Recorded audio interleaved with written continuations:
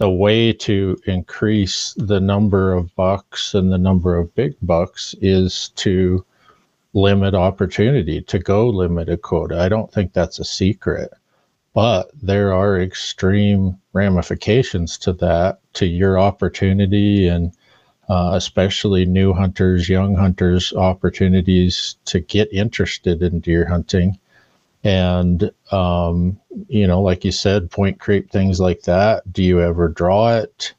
If you don't hunt deer for 5 years, do you know how to hunt deer good enough to actually find and harvest one of those big deer? And these are all social decisions that deer hunters have to make about what they want management to do. They have absolutely no effect on population trajectory, anything. This is all about just buck ratios and how many bucks are out there. It does not change the deer population at all.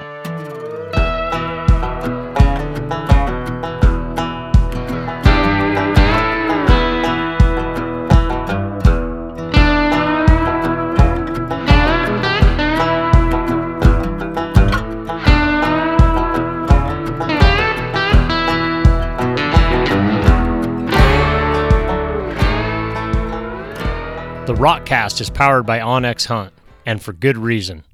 onX Hunt is the #1 hunting GPS app in the industry. Stay tuned for a Rockcast promo code. Sportsmen and professional wildlife managers are concerned about declining trends in mule deer throughout western North America.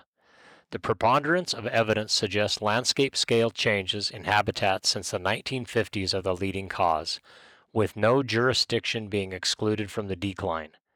During the post-1950s era, significant change occurred in both predator and hunter management, but declines in the quantity and quality of mule deer habitats are generally considered by leading mule deer biologists to be the major driving force leading to the range-wide decline. Despite the obvious connection between population trends and habitat conditions, hunters and managers continue to advocate other strategies such as harvest management schemes ranging from conservative bucks-only hunting to antler point regulations. Too often, overly simplistic solutions are looked upon to fix very complex problems. Wildlife management agencies have devised and evaluated harvest management prescriptions for deer and elk as long as the wildlife management profession has existed.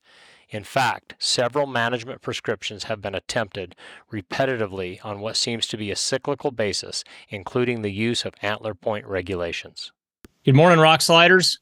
That was an excerpt from A Critical Review of Mule Deer Antler Point Regulations, Application and Effectiveness, authored in part by today's guest. He earned his master's degree in wildlife management and range science from Montana State University in 2000. He worked as a wildlife tech for Montana Fish, Wildlife, and Parks from 1993 to 2001, and as a wildlife biologist for the Idaho Fish and Game from 2001 to 2007. And currently, he is a wildlife biologist for the Wyoming Game and Fish, where he's been since 2007. Please welcome my friend, Jeff Short. Good morning, Jeff. Good morning, Robbie. Did you catch that bear? Yeah, we did get it caught. It took a little while. All right. Black bear?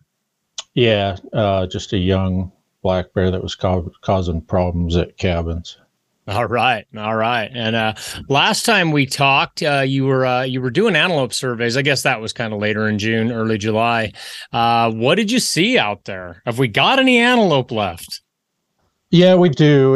It's not as bad as I thought it would be in some areas after this really tough winter, but it was really spotty. Some places did quite well where those antelope could move away from some of the higher elevation winter ranges, and some places did pretty poorly. That was a very, very bad winter, the worst I've ever seen. Some people think it's the worst one we've had in 50 to 70 years. Yeah, I would concur, at least in my lifetime of paying attention. I don't remember it going longer than what this one did. I remember having a severe conditions, but it just hung on and hung on. And Yep. And the severity on the winter ranges and the lower elevations was what was amazing. And like you say, how early it started and how long it hung on. Well, I'm glad we got guys like you out there surveying and seeing what's out there. And that's been similar to my experience so far. What are we, late July? I've been out for on and off for about a month, and some places, and I'm talking deer, not antelope. Some places just, I don't want to say normal. There's definitely less deer, but better than what I thought. Really, really better than what I thought. But then, like it is other places, and I saw this after the 16-17 winter, no deer, none, Yeah, zero. yeah, Like there's none in this area that I can even find, and it's just always interesting how winter affects these different habitats. And, just one canyon may do terrible, and then just a mile or two away, for whatever's the difference, open slopes, or maybe there's some ag ground available, those deer do okay. And sounds like antelope was the same. Yeah, and we've been seeing the same thing with deer around here, that spotty distribution. Yeah. Well, at least we have some good seed coming up and great conditions. I don't ever remember it being this green this late in July around here. Yeah, it's amazing what it looks like. And it continues to rain. It just rained here yesterday. Yeah, I mean that's just a blessing to have that, and because you can get a hard winter and then just go right into drought and not heal up anything. And Right. yeah, here we are doing pretty good. So the future's bright. At least I have to tell myself that. So I guess we'll see. Yeah. So I wanted to have you on because I've seen your paper that you did. I think you said it was over a decade ago on antler point restrictions, and I've read it in part over the years, but really dove into it for this podcast. And antler point restrictions are always a hot topic in the different states. A lot of controversy, a lot of myth, a lot of legend. The good, the bad, the ugly, all that stuff seems to follow this discussion around. And when I came across your paper, the first thing I noticed is I call it your paper because I know you, and right. But it was a multi-author white paper. And what was your level of participation in the paper? I see multiple authors on there. So myself and Mark Zorns, another biologist with Wyoming, authored that paper, and there was a couple other folks that helped do some proofreading and stuff, but it was primarily Mark and I, and usually when we write papers like that, we kind of split up duties. So I did a lot of the research stuff and kind of putting the meat and potatoes in there, and then Mark doing a lot of wordsmithing and organizing. So that was pretty much Mark and I that wrote that. All right, understood. And then you came to Wyoming in 2007, so obviously you did this paper after you moved to Wyoming, and I'm assuming this was Wyoming's kind of deep dived into into antler point restrictions. I'm assuming this was something to do with Wyoming taking that on over a decade ago. Yeah, it's like you said, it's a controversial thing. A lot of public sentiment about it. So this was something that we were asked to do to evaluate the regulation. And I looked it up. It was done in 2011. Okay. And the interesting thing is as I looked through my computer files, I found probably 6 to 8 different smaller white papers that I had written about this same subject over the years. Mm-hmm. So it certainly gets a lot of attention.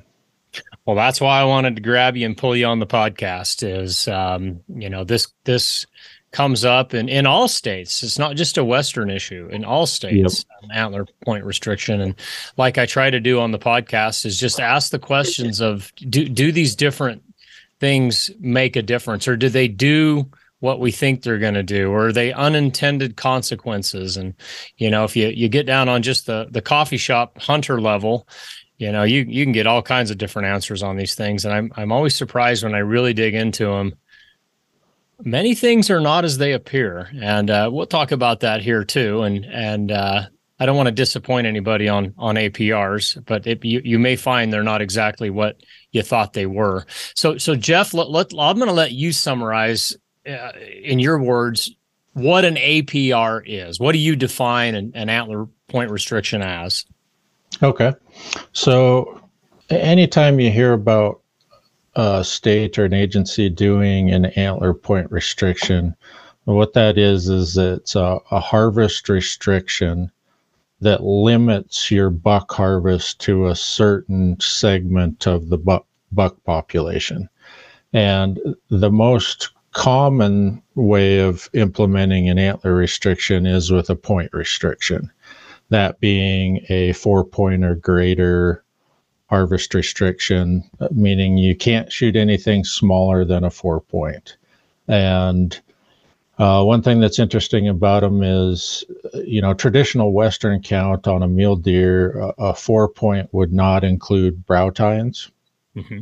Yes. But in the context of an antler point restriction, you can't really legislate that or regulate that. So you have to say a legal point of 1 inch or greater. So typically on an antler point restriction, a brow tine would be included. So you could have a 3x3 with a brow tine that would actually be a legal 4-point.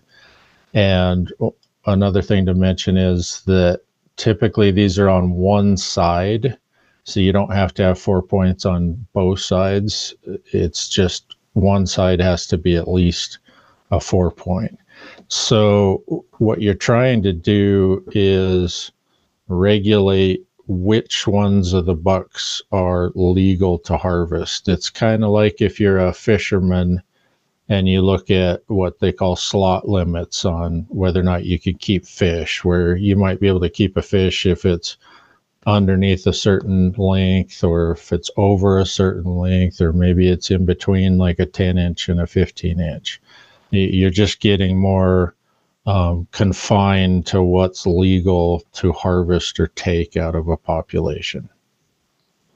Right, and you just introduced one of the complications of it already is defining it. As you were describing, it can be a 3-point with brow tines, and that's a 4-point. So under a 4-point or better regulation, that buck is harvestable. Until you said that, I would have passed that buck up because I'd have been like, "Oh, that's a 3-point," but it's not really 3 points or 4. Yeah. But anyway, some of the muddy waters you get into on this, and one of the hard things about managing it is defining that, and we'll talk about this, but also making sure people are shooting the right animal and not leaving an animal that turned out to be illegal. And it's, like anything, it's always important to read the individual states' hunting regulations, because Wyoming might define a point differently than Utah or a different state. So that's always really important. But it also brings up something else that's difficult, especially with new or young hunters, being able to actually identify the number of points on an animal as you're trying to harvest it. It can be very challenging. Sure. I just did a podcast episode last week on judging mule deer, and I spent about 5 minutes talking about that.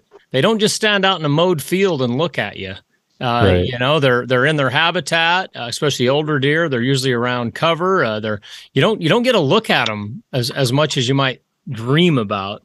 And so trying to manage a deer with an antler point restriction and make sure, does he have a brow tine, or is that a fork?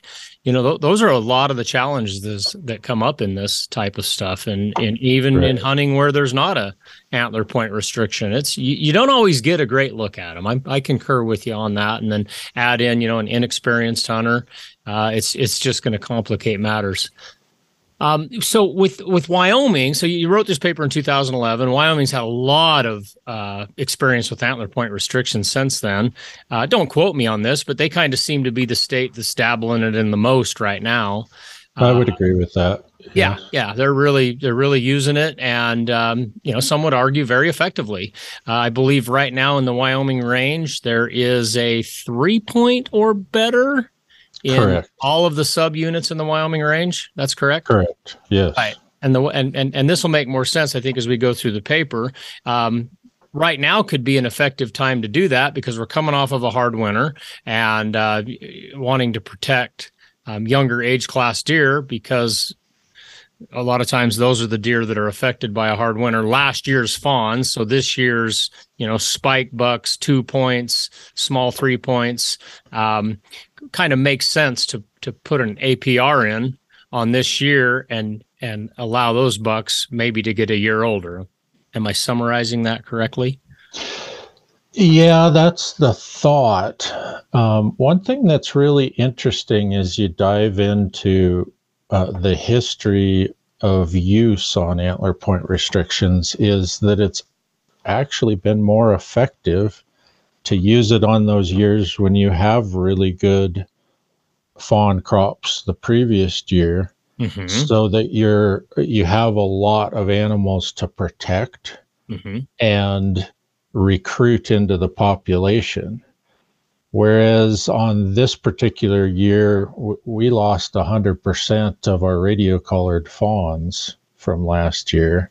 In reality, it won't be 100% loss. There are some left, but our sample size was pretty good. We had 100 radio collars on fawns in the Wyoming range.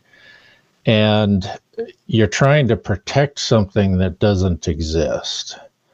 And the counter argument, I guess, would be that, you want to protect those few that are there, but biologically over the looking at the whole herd, that's not going to get very much harvest on a year like this.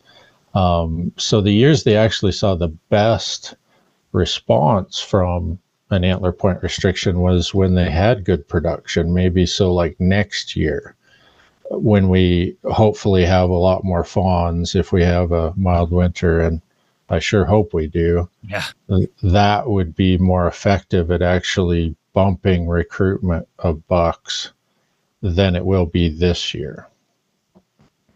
and thank you for diving into that, because that's what I mean when I say some of this stuff is counterintuitive. And I did see that in the paper about when you've got a lot of 2 points, a lot of younger age class deer, these regulations actually work better.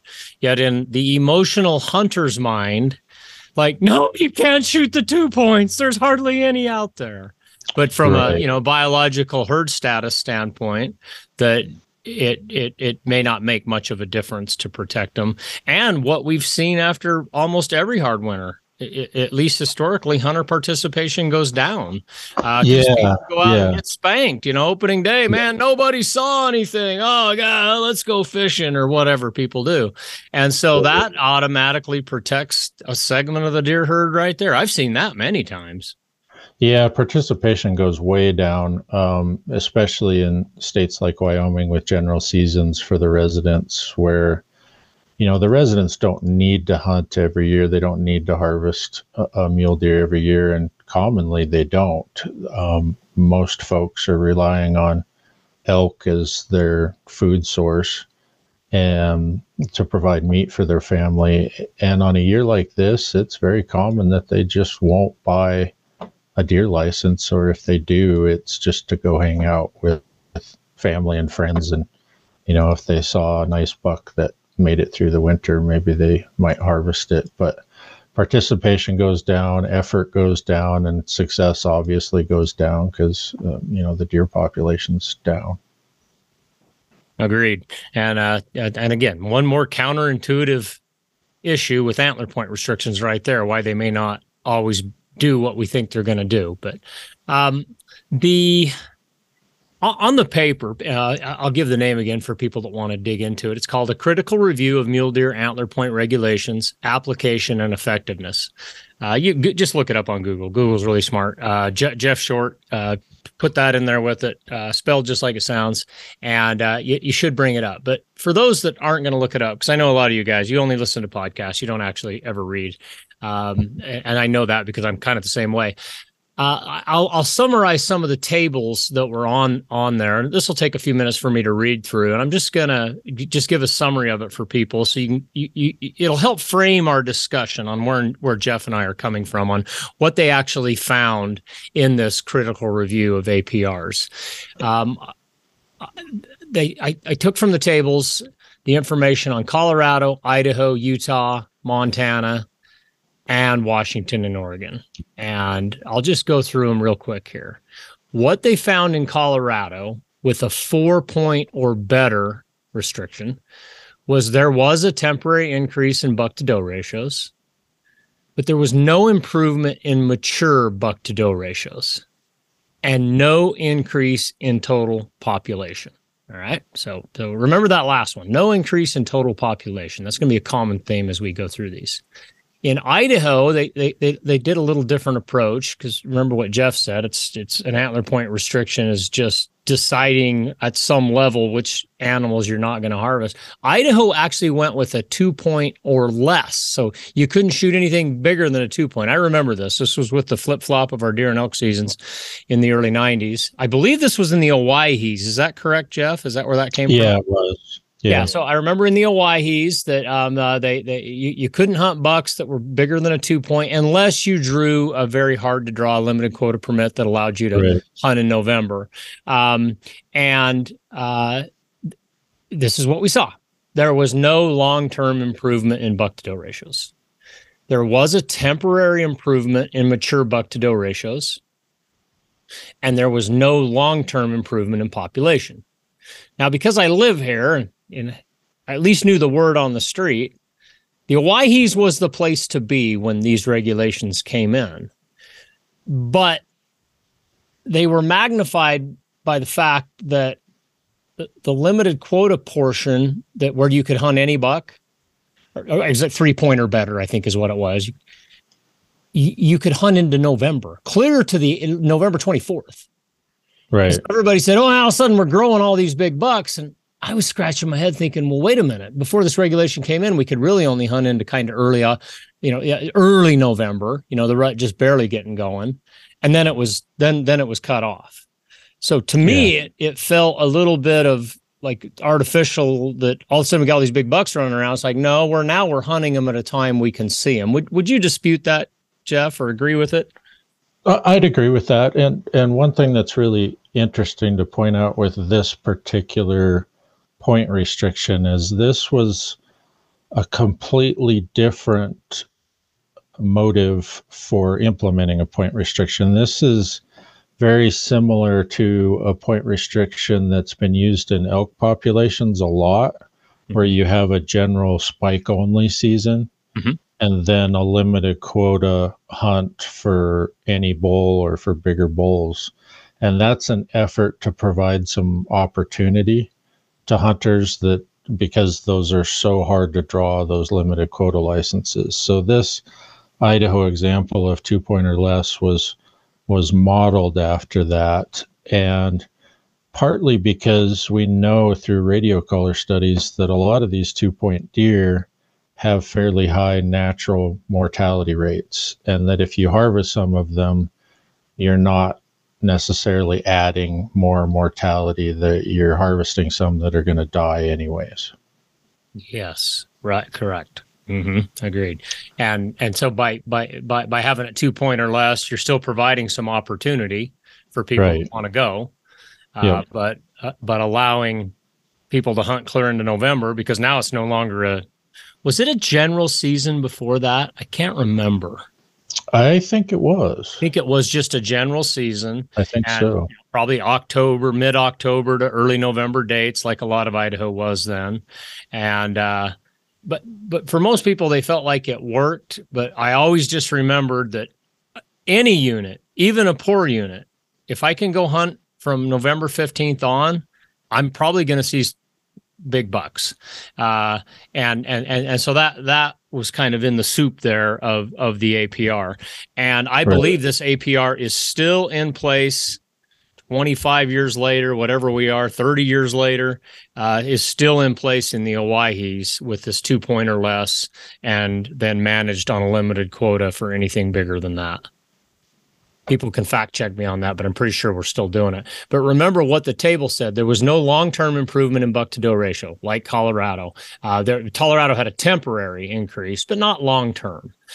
There was a temporary improvement in mature buck to doe ratio, no long-term improvement in population. That mature buck to doe ratio, I would probably attribute that to the conversion to limited quota for the larger buck harvest. Yeah, because we went from an OTC hunt right outside of Boise, Idaho's biggest population center, to a limited quota hunt where hardly anybody could go. Yeah, you could go out there for 2 points, but hardly anybody did. They took their kids out there. It was no longer a destination unit, and hunter participation plummeted out there. So I'm glad you point that out. You're right. That improvement in mature buck to doe ratio could just be just a massive drop in hunting pressure. Right. Yep. Idaho also had some units where they did 4-point or better, similar to what Colorado did. And in these units, they did see a temporary increase in buck to doe ratios, which was similar to Colorado. To note on this, we're going to talk about this more. There was an increased older aged 3-point deer on the landscape. They were more prevalent. That translated into worse genetics were protected. So by saying, hey, you can only shoot 4-point or better, well, every herd's got some 3 points in it, and nobody could shoot those, and they became old deer. Well, they're doing the breeding because the 4 points are getting shot, and nobody can shoot those deer because they're 3 points. And it was notable. It must have been significant. It was in the study that there were more older age 3-point deer in the herd, and we can surmise from that there's more of them. There are going to be more of them passing on their genes, and we saw this in other states too. It's kind of one of the downsides of APRs.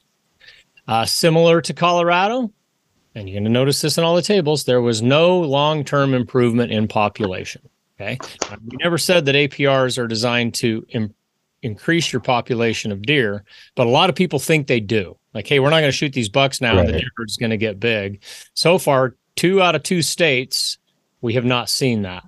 Jumping into Utah, they did both 3-point and 4-point or better. And man, I remember back in the day, the 90s, 80s, something like that. It seemed like Utah was doing what Wyoming is right now. They were trying a lot of 4-point or better, 3-point or better. And in the table, no long-term improvement in buck to doe ratios. So Idaho, no long-term improvement. Colorado, no long-term. They had a temporary increase, which means no long-term improvement. Right. In buck to doe ratios. Utah saw a decrease in mature buck to does. We'll talk about why. That's in the paper as well. There was actually a decrease in the deer we were hoping to grow. And now 3 out of 3 states, no long-term increase in population. Moving into Montana, they had, like Idaho, they tried 2-point or less and 4-point or better. In the 2-point or less seasons, there was no long-term improvement in buck to doe ratio. We're 4 for 4 now.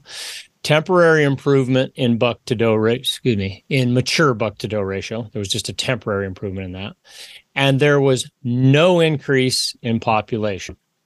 On their 4-point or better units, there was a temporary increase in buck to doe ratio, but temporary to me does not mean long-term. There was a decrease in mature buck to doe ratio. We saw that in some of the other states, except for Idaho, where they had the limited quota on the older age class bucks. Decrease in mature buck to doe ratio. And this happened while the total harvest decreased 28%. But mature buck harvest actually increased in this study. Right. And there was no increase in population. I didn't break it out for Washington and Oregon because it was like a broken record. It was almost the same. But I did jump down to Wyoming because you're from Wyoming and you helped implement this and this paper and everything. So I really broke it down for Wyoming. They had 7 subunits that they studied. 6 of them turned out to be similar to the above states over the long term, which was, no long-term improvement in buck to doe ratio, and at best a temporary improvement in mature buck to doe ratio. So 6 of the 7 subunits, that was the results. There was one herd in the Cody region that did see improvements in buck to doe and mature buck to doe beyond 2 years of the study, but that was attributed to a sampling error. And let me read what it says from the paper. The Cody region set 4-point or better hunting seasons in the former no-wood mule deer herd, hunt areas 35 and 39, which are now a portion of the Southwest Big Horns mule deer herd, in combination with antlerless deer seasons from 84 to 89, in response to public concerns about low buck-to-doe ratios. Prior to 1984, this herd was managed under a general antlered deer season, and 150 to 300 antlerless deer licenses were also issued annually. The goal of the 4-point or better season was to increase the overall buck-to-doe ratio. The APR season prompted a dramatic decline in both hunter numbers and buck harvests, as has also been documented in several other states and other locations in Wyoming.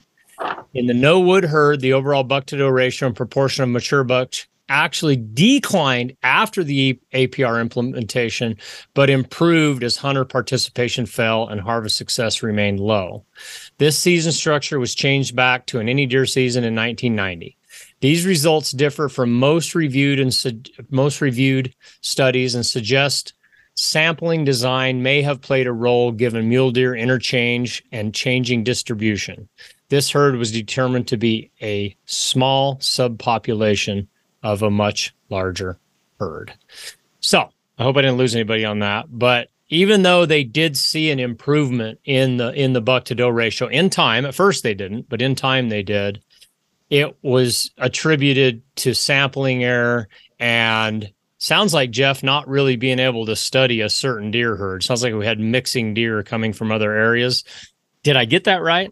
Right. Yeah. And that's what's complicated when you have a hunting restriction in one hunt area, but you have mule deer migrating across hunt areas, because we manage on the herd unit basis for buck-to-doe ratios and populations. And if those deer are combining together in December when we measure buck-doe ratios, you don't really have a cause and effect type situation with our data to determine what was really going on. And that gets pretty complicated. Yes. And that's why I wanted to dive into this subject, because, a lot of times when I talk to people about APRs, it's the Messiah, they're going to save us. And, right. and a lot of times you really dig into this stuff. And if and you follow it out for a few years, not just the year or two or three that it started and everything, because there usually are some shifts in that time, but long term, it's not always all it's cracked up to be. And one thing that people probably noticed as you were listing off those things from states and examples is temporary increase in buck-to-doe ratios. And another thing that was also commonly mentioned is reduced hunter participation. And that has really been where APRs have succeeded, is when you implement one, but you have other areas around it that don't have an antler point restriction. And there's a certain percentage of the hunting population that just doesn't want to deal with the antler point restriction. Maybe they're meat hunters and they want to shoot a yearling buck, or maybe they don't want to deal with having to identify and deal with the consequences. But when hunter participation goes down due to the APR, then you see those temporary increases in buck-to-doe ratios because you're just seeing less harvest. Yes. And that's typically when people are really excited about them, is kind of year 1 to 3. Like, wow, look at all these 3 and 4 point bucks running around. Yeah, and then hunter participation increases. Yeah, year 4, people start hearing about it and they show up. And I know when I worked in Idaho, that was certainly the situation around Malad. Mm-hmm. It was successful for a while, but then people started going down there and hunting that. Heck, I was one of them. My gosh, traffic jams on I-15 to try to get down there. I remember. Right. Yeah. and then it just swung back the other way. Totally went back the other way, and right. and every 4 point buck, had a bullet chasing him. Where before when it was OTC, it was, people weren't paying that much attention to it. And so that's why I brought up the whole kind of unintended consequences of a lot of these things that we try. And Jeff, I'm glad you grabbed onto that whole hunter participation thing, because there's a whole movement in the hunting industry right now. I tie it to COVID, because COVID gave, a lot of free time and a lot of money. And we had this spike in hunters over the last couple of years, which just happened to coincide with some states, including yours, getting more restrictive on the non-resident hunter. And people are just feeling like, man, it's all going away. There's hunting is going to be less, not more. It's going to be so hard to get tags. It's just dire. And, I haven't made my mind up. I'm just kind of standing back and watching. We're kind of seeing hunter numbers have leveled back off now, as people have had to go back to work and, things like that. It's complicated because, states of all, like Idaho, they've changed how they distribute their non-resident tags. And it basically made every non-resident tag a draw tag now. And so that's what, there's a big line of people on December 1st trying to get them.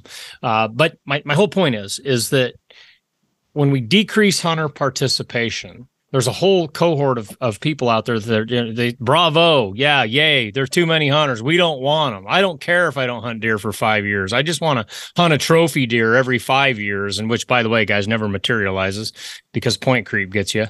But they're happy about decreased hunter participation. But I'm always kind of standing back looking at the long term, like, well, yeah, I don't want to see a whole bunch of people when I'm out there hunting, but luckily I grew up in the 80s when there truly was a whole bunch of people hunting. And I feel like right now, with any effort at all, I can get to where I can just see, maybe not on opening day, but after opening day, I can go to where I can just see a few, and even some places, no hunters after opening day. So to me, I'm not hitting the panic button.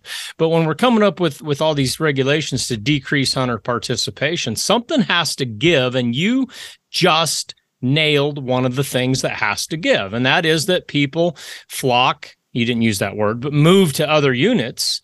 And I've talked about Idaho's Unit 56 on this podcast a lot, because it's a good sample of what happens when you go in and you take a general season unit out of the pool and try to grow big bucks, and the repercussions to surrounding units, and an APR can be a way to try to grow big bucks. In fact, for most people, that's exactly what it is.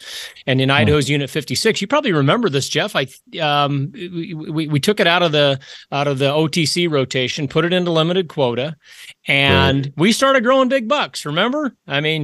David Anderson, he shot a big old buck down there, and all of us wanted to go down there. And man, I would go down there and scout. I'd see really good bucks and everything.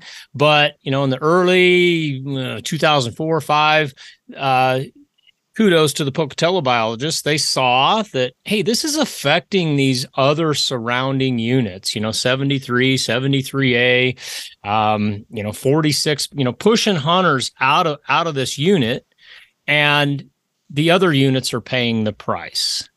And I still remember the meeting in Pocatello when they said, we're taking 56 out of limited quota and putting it back into OTC. It was notable to me because I never remember a Western state doing that. It was always the opposite. More limited quota, less licenses. And they did that, and I did like the quality that was in 56, but it was to the point of, so what? We're growing a bunch of big bucks down there. I'll never get to go there. That's why I always warn guys when they're saying, "Oh, just put everything on limited quota." I would rather hunt a big buck once every 10 years than hunt no big bucks every year. And that's why I say, well, it never really pans out because you don't even get to hunt them every 10 years. And then in 56, they took that out, they put it into the limited back into the OTC. And it just kind of settled things down there. To me, it didn't feel like there was this big mass migration into these other units, and nobody could go over to the chocolate factory across the road there. That was for the limited quota guys. And so my whole point in saying all this is something has to give when we limit hunter participation. Something gives somewhere, and we need to think about what those consequences are. Yeah, that's an excellent point. And I don't think it's any secret to anybody in wildlife management or to most hunters that the way to increase the number of bucks and the number of big bucks is to limit opportunity, to go limit a quota. I don't think that's a secret, but there are extreme ramifications to that, to your opportunity, and especially new hunters, young hunters, opportunities to get interested in deer hunting. And, like you said, point creep, things like that. Do you ever draw it?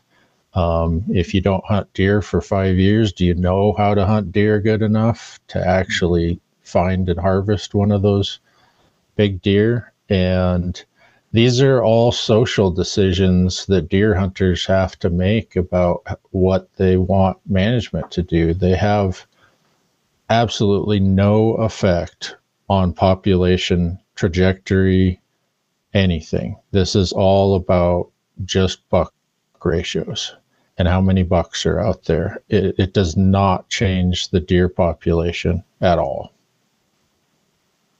Everything I summarized in every single table, that's what it came up with. There was no long-term increase. And I've never heard a biologist try to sell it as that ever. But I sure hear a lot of public say that, we're going to have a lot more big bucks, which, they're saying we're going to have an increase in deer population. Not really. That's not what we're seeing. And if we do, it's temporary. So, having said that, though, Jeff, I know that Wyoming's going that direction. I don't want to put you in an odd position here, but why is Wyoming sticking to their guns? Have they found a way to? Because the way I understand it, they roll these regulations in and out as needed. So have they found a good balance here on, hey, this is how to get the good part of it without getting the ugly? Yeah. So these regulations aren't all bad. They do have some merit if you use them responsibly. And one of the ways that Wyoming looks at it is we have objectives for our buck-doe ratios in all of our herds across the state. And we categorize those hunt areas by the herd unit basis as either recreational management, where we have a buck-doe ratio objective of between 20 and 30. And we also have other herd units that we manage as special management. So those areas will have an objective of having the buck-doe ratio between 30 and 40. So if we see a situation where we're dropping below objective in those herd units, we can implement a antler point restriction for a short period to try to bump that up and get back within the objective range. So that's why Wyoming is using them and trying to use them just on a short-term basis in most areas in the state. Unfortunately, we do have some places that have had really adamant public support to leave these regulations in place permanently. Mm-hmm. And we've got some places that we've had point restrictions for 16, 17 years without any break. And that's where I start to get really concerned about long-term effects of that regulation. Yeah, because we know from everything we summarized in this paper, and there's other information out there that lines up with it, that long-term, you end up back to, you said it somewhere in the paper, you end up putting all the pressure on the deer that hunters desire, 4-point or better.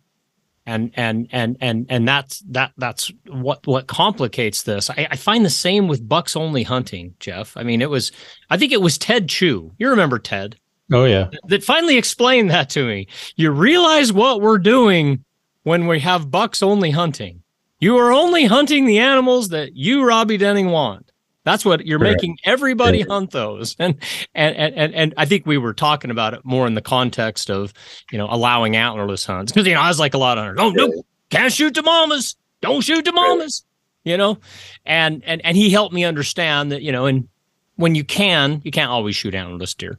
But when you can, you're taking pressure off of the bucks. It was like an aha moment And I'm still talking about it 30 years later. And so kind of the same thing with antler point restrictions. I want people to understand when we say 4-point or better, if you're a big buck hunter, remember you just made everybody, every grandma, every cousin that never goes deer hunting that's just tagging along that year and bought a tag, every little kid, every meat hunter that doesn't even care about antlers. You're making every one of them a air quote trophy hunter.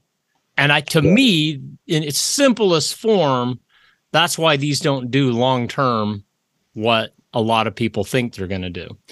I understand your case you just explained for Wyoming. They're using it to manipulate sex ratios, buck to doe ratios. Right. And in the short term and used effectively, rolling them in, rolling them out. Sounds like it's working.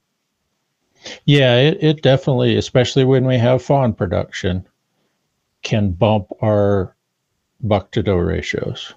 And once we get back up into the objective range, we try to reduce the use of those and let people hunt all bucks.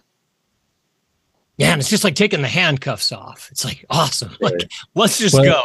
I remember when they did that down by Malad. I mean, it was like just crazy how many people wanted to go. But again, it was, we kept our thumb on the pressure for so long that, anyways, different subject. Go ahead, Jeff. So one thing I like to use to explain it, when you're talking about you're putting all the harvest pressure on what you want to grow more of, 4-point bucks in this example. Well, just imagine if you like to eat M&Ms, but you only like to eat blue M&Ms. And that's all you'll eat. Well, you're going to run out of blue M&Ms pretty quick. Great example. That's right. You're only going to be left with the ones that you don't want. And that was really interesting in this paper. And I had not thought about that over long term, if you're shooting every 4-point buck, you're allowing what, and to me, this is a social measurement, but in inferior genetic bucks, because some of us like big 3-point bucks, but right. Inferior genetic bucks compared to the Boone and Crockett, which awards, 4 points, even, brow tines, all that stuff. You're allowing those inferior genetic bucks to be protected. You're protecting that deer. And over a long period of time, you can have a significant number of those bucks in the population doing the breeding, passing on that gene. And I didn't really think about it that way, that could happen. I can't remember which state, like they documented it at a significant level. It was actually, I think the public was complaining about it. Like, wow, we have a lot of old 3-points now. Yeah. So with protecting those older age class, air quotes, inferior genetic bucks, that's another unintended consequence of this. And I saw that you noted that in your paper. Correct. And the other thing that a lot of people don't think about with this, it's not quite as intuitive, is you're also protecting inferior genetics at the young age level as well. So imagine if you have a 3-point or better season, which is a common one to use as well, where in my part of Wyoming, we have pretty good genetics and we have pretty good habitat. So these bucks grow pretty quick, and we have about 20 to 25% of our yearling bucks that are actually legal 3-points at 1 year old. And those are the best of the best genetic potential deer you have, but they are legal to harvest with the 3-point season. So you're putting all of your harvest pressure on those deer that you would be better off protecting in the long run. And the same thing will happen with the 4-point season.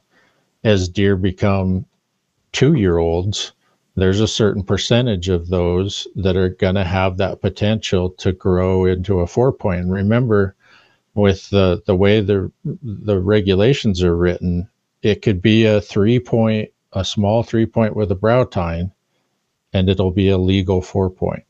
There's just really no other way to write these regulations without doing that, defining where the point would be doesn't really work. So you're putting pressure on those genetics that you want more of. And that's why I wanted to do this podcast, so people that can understand that could be it is an unintended consequence of aggressive antler point restrictions, especially left in place for years and years and years. And so, yeah, imagine if you have a meat hunter that's just, on an opportunity hunt wants to take a deer home, and there's 2 deer standing there. They're both yearlings. One of them's a 2-point and the other one's a 3-point. I mean, he legally can only harvest the one that you would rather that deer turn into a 6 or 7-year-old if you're looking for trophy buck production. So that's pretty counterproductive. Now, if you think about it, 50% of the antler potential of a fawn still comes from the doe. And these regulations don't have any impact into the genetics of the doe. So there is a cushion there. But I get concerned when you start running these regulations for 10, 15, 20 years that you could start having an impact on that. And even though the bucks are only providing 50% of those genetics, that's something I don't think we want to be doing with these regulations. Oh, I agree. I wholeheartely agree on that. I talked about that with Dr. Randy Larson from BYU about the genetics, and that we have this cushion. You can't really totally shoot the genetics out of a herd unless you kill all the does too, because they're in there. But when, like you just said, 10, 15, 20 years of a regulation, that you're definitely going to see the bucks that survive, their genetics expressed more often. And if people are really interested in growing high scoring deer, then you're working against yourself on this with long-term implementation of these.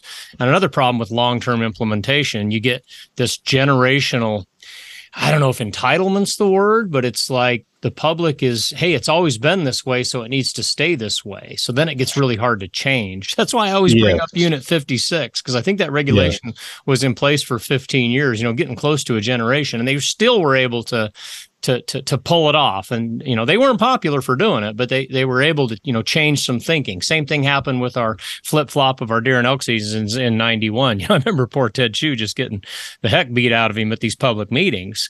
But, when the public is used to something for so long, even if it is better to change and you have the data for it, it's very hard to convince people. That is an excellent point, and that's exactly the situation we're in my district here in Southwest Wyoming. Is we implemented some of these for good intentions, and there's actually written reports, if you go back and look, that we intended to leave them in for 2 or 3 years and then take them out. But the public got used to it, decided they thought it was a good idea, and will not let us remove those regulations. And it's really gotten difficult, especially when we have a tough winter and deer herds are down like we're experiencing right now. There's absolutely no public support to get rid of a regulation like that when it is perceived as a liberalization of the deer hunting regulation, if that makes sense. Yeah, they would think if you took it out now that, oh my gosh, you're putting even more pressure on them. Yes. When, according to your example early in the podcast, maybe not. You might not put more pressure on them when the APRs work on these 3-point or 4-point or better, is when you have a lot of 2 points coming up through the age classes or coming into that age class, and we don't have that right now. Right. Yeah. So it's been really difficult. Ever since the 2016 winter, we've been really stuck because we had a bad winter in 16-17. We had another one in 18-19, another one in 19-20, and then this totally awful one in 22-23. We just have not been able to change that season at all. Yeah. because of some of these things that we've talked about today, when really right now changing it might make the most sense. Right. Well, for any podcast followers that are in Southwest Wyoming, share this with your friends. Have an open mind. That's all I ask people to do. Have an open mind. I'm not saying I have all the answers, neither's Jeff, but have an open mind. And just because we've been doing something for a long, long time does not necessarily mean it's the right thing to do. It was like grandma cutting off the ends of the pot roast, and then her daughter cut off the ends of the pot roast, and the other daughter cut off the ends of the pot roast. And pretty soon it was like, that's how you cook a pot roast. When they went back and asked grandma, she said, no, I cut the ends off because I only had that size of pan. And so you just get entrenched in this stuff for years. And yet when we stand back at 10,000 feet, I think everybody will agree mule deer are on their heels right now. Could just be winners, could be a long term. We don't know, but keep an open mind, learn, people. That's what we're trying to do here. That's why we got people like Jeff Short on the podcast today of the Wyoming Game and Fish to kind of pull back the curtain and look at some of these things behind the scenes, and do they do what we think they're going to do. Something else that was in your paper too, Jeff, I called it walkaways. What I mean by that is, in these APR units, if it's, say 3-point or better, and, Fred blasts a buck, you only just got a quick look at him. But he was big, and then he gets over there and, oh my gosh, this is a 2-point, or it doesn't meet the regulations. In some of these studies, I can't remember which states, that was a notable part of the harvest. A significant part of the harvest was these walkaways, people just leaving these deer. That's problematic. Yes, it is. And that's been documented in pretty much every state and Canadian province that's tried antler point restrictions. We've documented it pretty extensively in this part of Wyoming. It's a big issue. A responsible hunter, if they make a mistake like that, they really just need to dress the animal out and call their local game warden and try to get it resolved. And that's going to be the best situation for everybody. But we unfortunately have people that are just leaving them out there to waste. And it's a lot more common than you'd think. You bet. And then, and it's just one more reason why APRs may not do what we think they're going to do, because, now we're shooting the bucks we're supposed to protect. That's going against everything that it was designed to do. But I'm with Jeff. I can't speak for the game wardens, but I've been around a lot of them. They're pretty dang reasonable. And just giving them a call and letting them know what you did.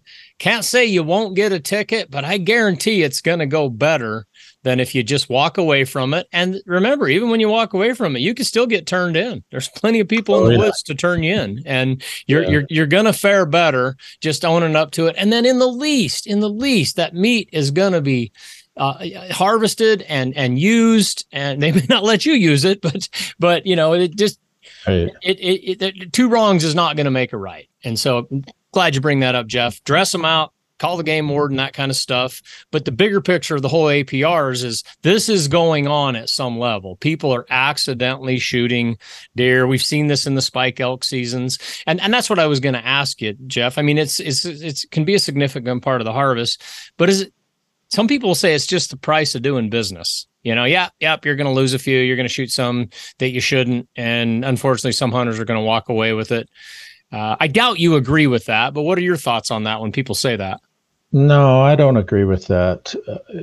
Sometimes there's things that we do in wildlife management and hunting where for the greater good, you might do things that are unpalatable, but, just accepting waste and illegal take like that, I don't think that there is room for that or need for that. And I don't see the benefit that you're trading for it either. Yeah, that's how I look at it too. I don't see the benefit of it. And in this day and age with, even young hunters, we got such great optics, even low level optics, you can identify antlers if you take the time, or just the age old pass them up if you don't know. I mean, that's really what it gets down to. And that is when an APR is doing what it's supposed to do. You're actually passing up bucks. Right. So anyways, I just did notice that was, well versed in the data that, walkaways are a problem, and that's something for people to think about. The Rockcast is powered by OnX Hunt, the #1 hunting GPS app in the industry. Join the millions of hunters who trust OnX to find more game, discover new access, and hunt smarter. Some of the key features of OnX are the ability to combine critical land data with on-the-ground exploration to build your perfect map and find success. All your saved markups sync automatically to all devices for use in the field or from home. OnX includes nationwide public and private land boundaries. Hunt with confidence and find new opportunities using color-coded public land maps, private parcel ownership information, and clearly marked boundaries. Mark locations crucial to your hunt with custom waypoints. Measure distances of your walk-in, shot across canyon, or distance to the nearest access point with lines. View maps in 3D and choose satellite, topo, or hybrid base maps to have the best, easy-to-read visual for your hunt. Go as far from the grid as you want. No cell service required. Save detailed maps, layers, and markups for offline use. With live tracking and current location features, you'll make it out and back just like you planned. Don't risk getting turned around or lost. So if you're ready to make the jump to OnX, use the code ROCKCAST at checkout and save yourself 20%. You wanted to cover concerning APRs. Yeah, you touched on it quite a bit, but the fact that mule deer populations are struggling right now is pretty widespread across their range. We've got a lot of mule deer populations that aren't performing the way that we'd like them to. And there's probably 50 to 100 different things that are affecting that. And several of the big ones are outside of human control. And from what I've seen, a lot of times the public wants a quick fix, and they want to be able to just say, well, implement a point restriction and it'll fix everything, or go limit a quota and it'll fix everything. And I think the thing to keep in mind is that the way that we hunt buck mule deer has no impact on population growth, population size, anything like that. Most Western states aren't hardly shooting any doe mule deer at all.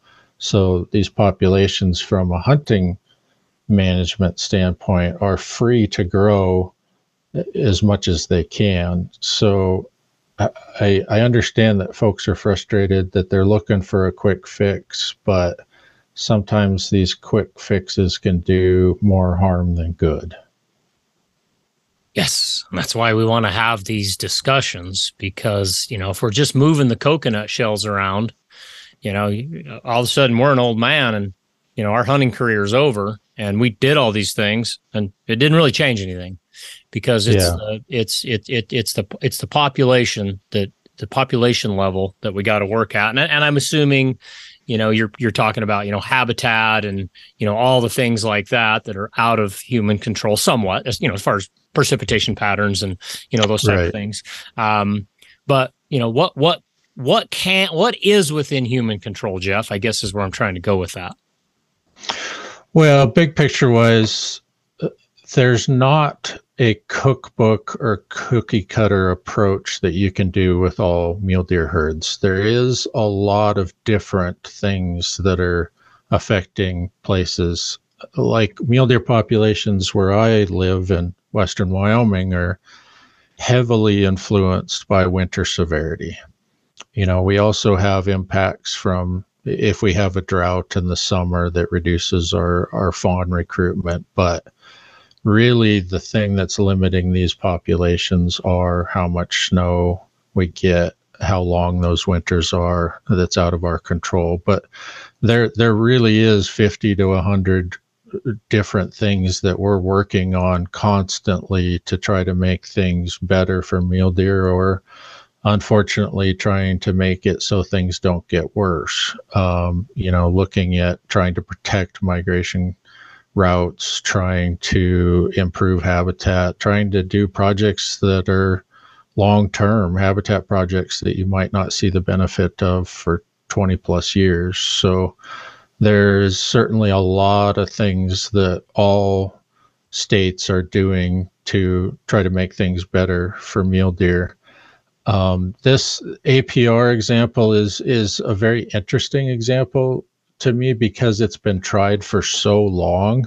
If you look back, people have tried antler point restrictions with mule deer hunting clear back to the 70s, and they've been tried in pretty much every state and Canadian province that has mule deer. And as you look at those, you can pretty much see the same result in all those places. And in the introduction that I read to the podcast from your paper, that it said that, let's see, the preponderance of evidence suggests landscape scale change in habitat since the 1950s are the leading cause in mule deer decline numbers, is what we were referring to there, with no jurisdiction being excluded from the decline. During the post-1950s era, significant change occurred in both predator and hunter management. The declines in the quantity and quality of mule deer habitats are generally considered to be the major driving force. And so that's why I'm always about, like, hey, let's do all we can with the habitat. That's really the only long game we have, right, to grow in these populations. And while we can't do a whole lot about the weather, Mule Deer Foundation is I'm a big supporter. I'm a lifetime member. We got to have groups out there like that, and a big part of what they do is improving habitat, and making sure the right people are controlling the habitat. Jeff, you were here in my region, and I would say the Tex Creek Wildlife Management Area is a beacon of success. I remember working up there with Paul in the early 90s, fixing fence and everything. And he said, when Idaho Falls is booming, 20 years from now, he says, we're going to be so glad that we own all this habitat up there. And by we, I mean, Fish and Game entered into agreements where they could, purchase, private land that was going to be sold, and a big, long, drawn out process. But Fish and Game owns or controls thousands of acres up there. And boy, I'm glad we do now. Looking at Idaho Falls, there's it's giant around here. There's still no homes up there. There's no subdivisions. There's no nothing. It's just winter range. And to me, those are decisions that were made decades and decades ago that are really paying dividends now, that those folks, hunters and sports persons and wildlife managers were smart enough to see the writing on the wall and try to protect some of that stuff for mule deer in the future. That's why I call it the long game, because that's the only thing that's paying off. And I'm throwing everything into that. APRs, limited quota, heavy predator management, all of that stuff. It's kind of short-term fixes, and it runs its course pretty fast. But owning and manipulating the habitat to the benefit of mule deer. And when I say owning, I just mean making sure that it stays under ownership that wants to protect it.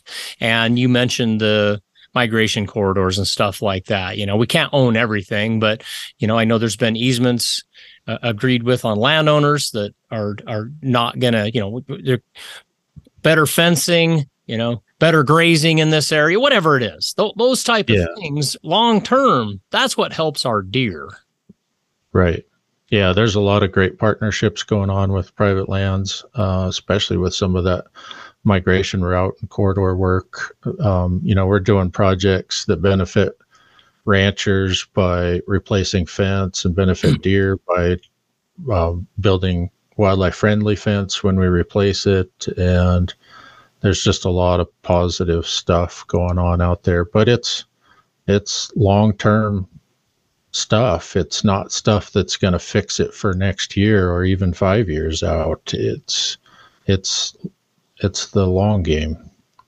And that's why a lot of the public are just, meh. They're not, it's not that exciting to them. It's not sexy. Like, hey, we just made like, I hear this all the time, make the Wyoming range, all limited quota, even for residents. I hear it all the time.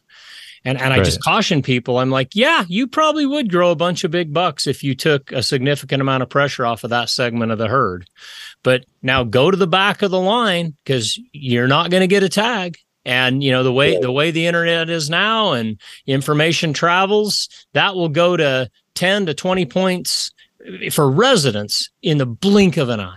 And now we've got all this decreased hunter participation. Somebody's got to buy licenses to pay you guys, and then, the whole thing, people are like, oh, well, we're not paying enough, shouldn't be able to buy a deer tag for $30, residents should pay $300. Oh, well, bye-bye hunting, when you're going to do that, that's going to go away too, because, we're trying to win over the guy that's, Travis Hobbs, the co-host on this podcast, is always talking about, we need those weekend warriors, those guys that are, they're not participating at a high level, but they buy the licenses, their harvest isn't all that high, they don't take a lot from the resource. And once you go to, go ahead. Think of it bigger picture too. You need that person to vote. Mm-hmm. You need that person to not turn into a golfer and not get jaded by hunting as just a rich man's sport. You need that person's support in the polls. And, it may sound ridiculous for somebody in Wyoming to think that there could be a ballot initiative that outlaws deer hunting, but you talk to people in California and Oregon, and that's not unheard of. Oh, not at all. So you need those people to support hunting in that regard. And, you bring up the Wyoming range, and that's a really interesting herd, because we can still produce deer there and high buck-doe ratios and high trophy buck numbers with a general season if we get the weather we need.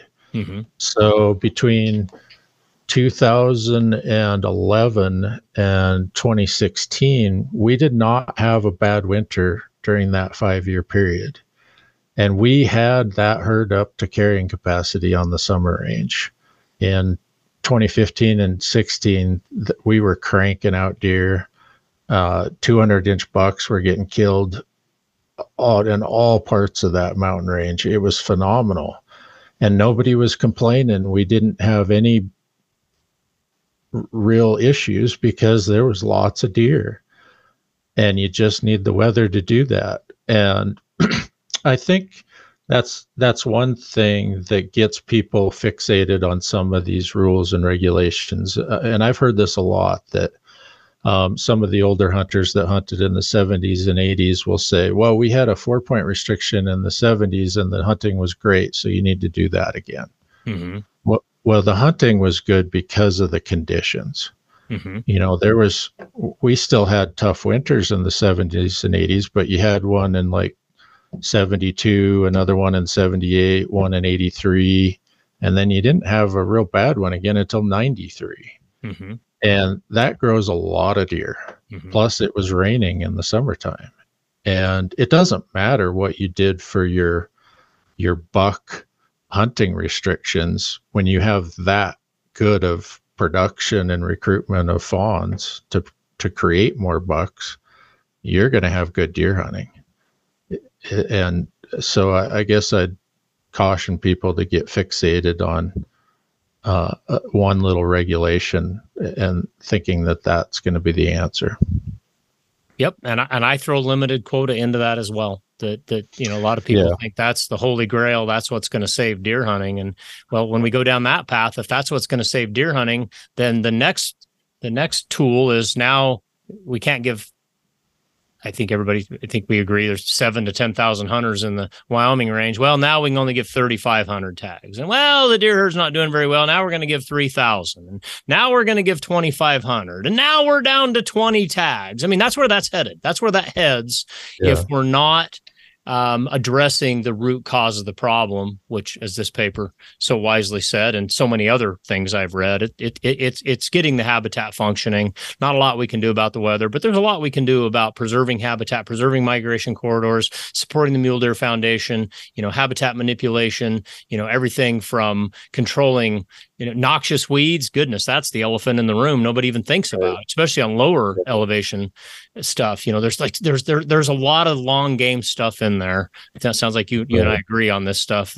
That's what's going to move the needle for the next generation. And for the hunters that don't care about the next generation, I don't know what to tell you guys. If it's just all about you, and I don't want to see any hunters when I go, and there's too many hunters, there needs to be less hunters. I go back to what Jeff just said, that it is not out of the realm. And I think we're going to see it in our lifetime, especially in our coastal states. You're going to see a ban on deer hunting at some level, whether it's a county, a unit, whatever it is. It's coming. It's coming. We've seen it with bears, and a lot of people think deer are really cute, and and so strong hunter numbers are what our hedge against that. And so for the guys that say no, it doesn't matter, hunter numbers can be fractional and it doesn't matter if they get even smaller, I just don't dare go down that road, because there's no turning back once they come after hunting.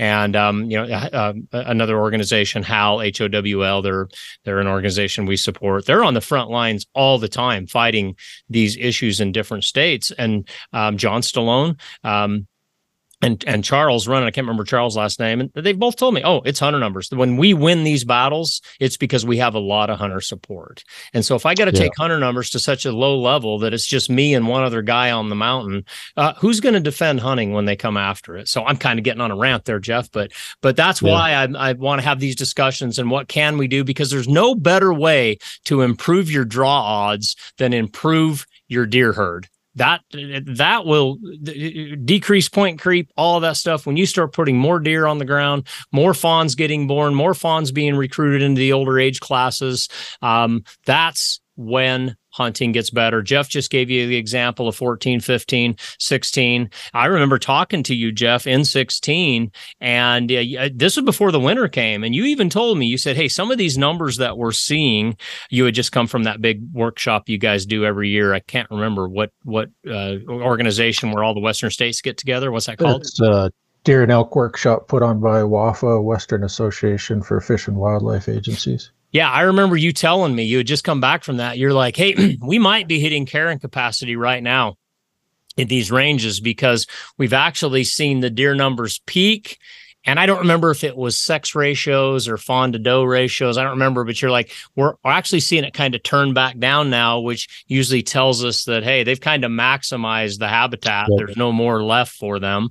And, that's when antlerless hunting makes sense, all of this stuff. And then sure enough, it wasn't 6 months later that winter of 16, 17 hit. And I can't remember, what we have, Jeff, over 40,000 deer in the Wyoming range then? It was just under 40,000 deer. Just under 40 and kind of peaking. And then sure enough, the winter took it back down. And then we've got into this bad cycle. You just named all the hard winters, 16, 17, 18, 19, 19, 20, in various parts, not everywhere. Right. And then this one, which was almost, Intermountain West wide, there's just a lot of things going against them. Yeah.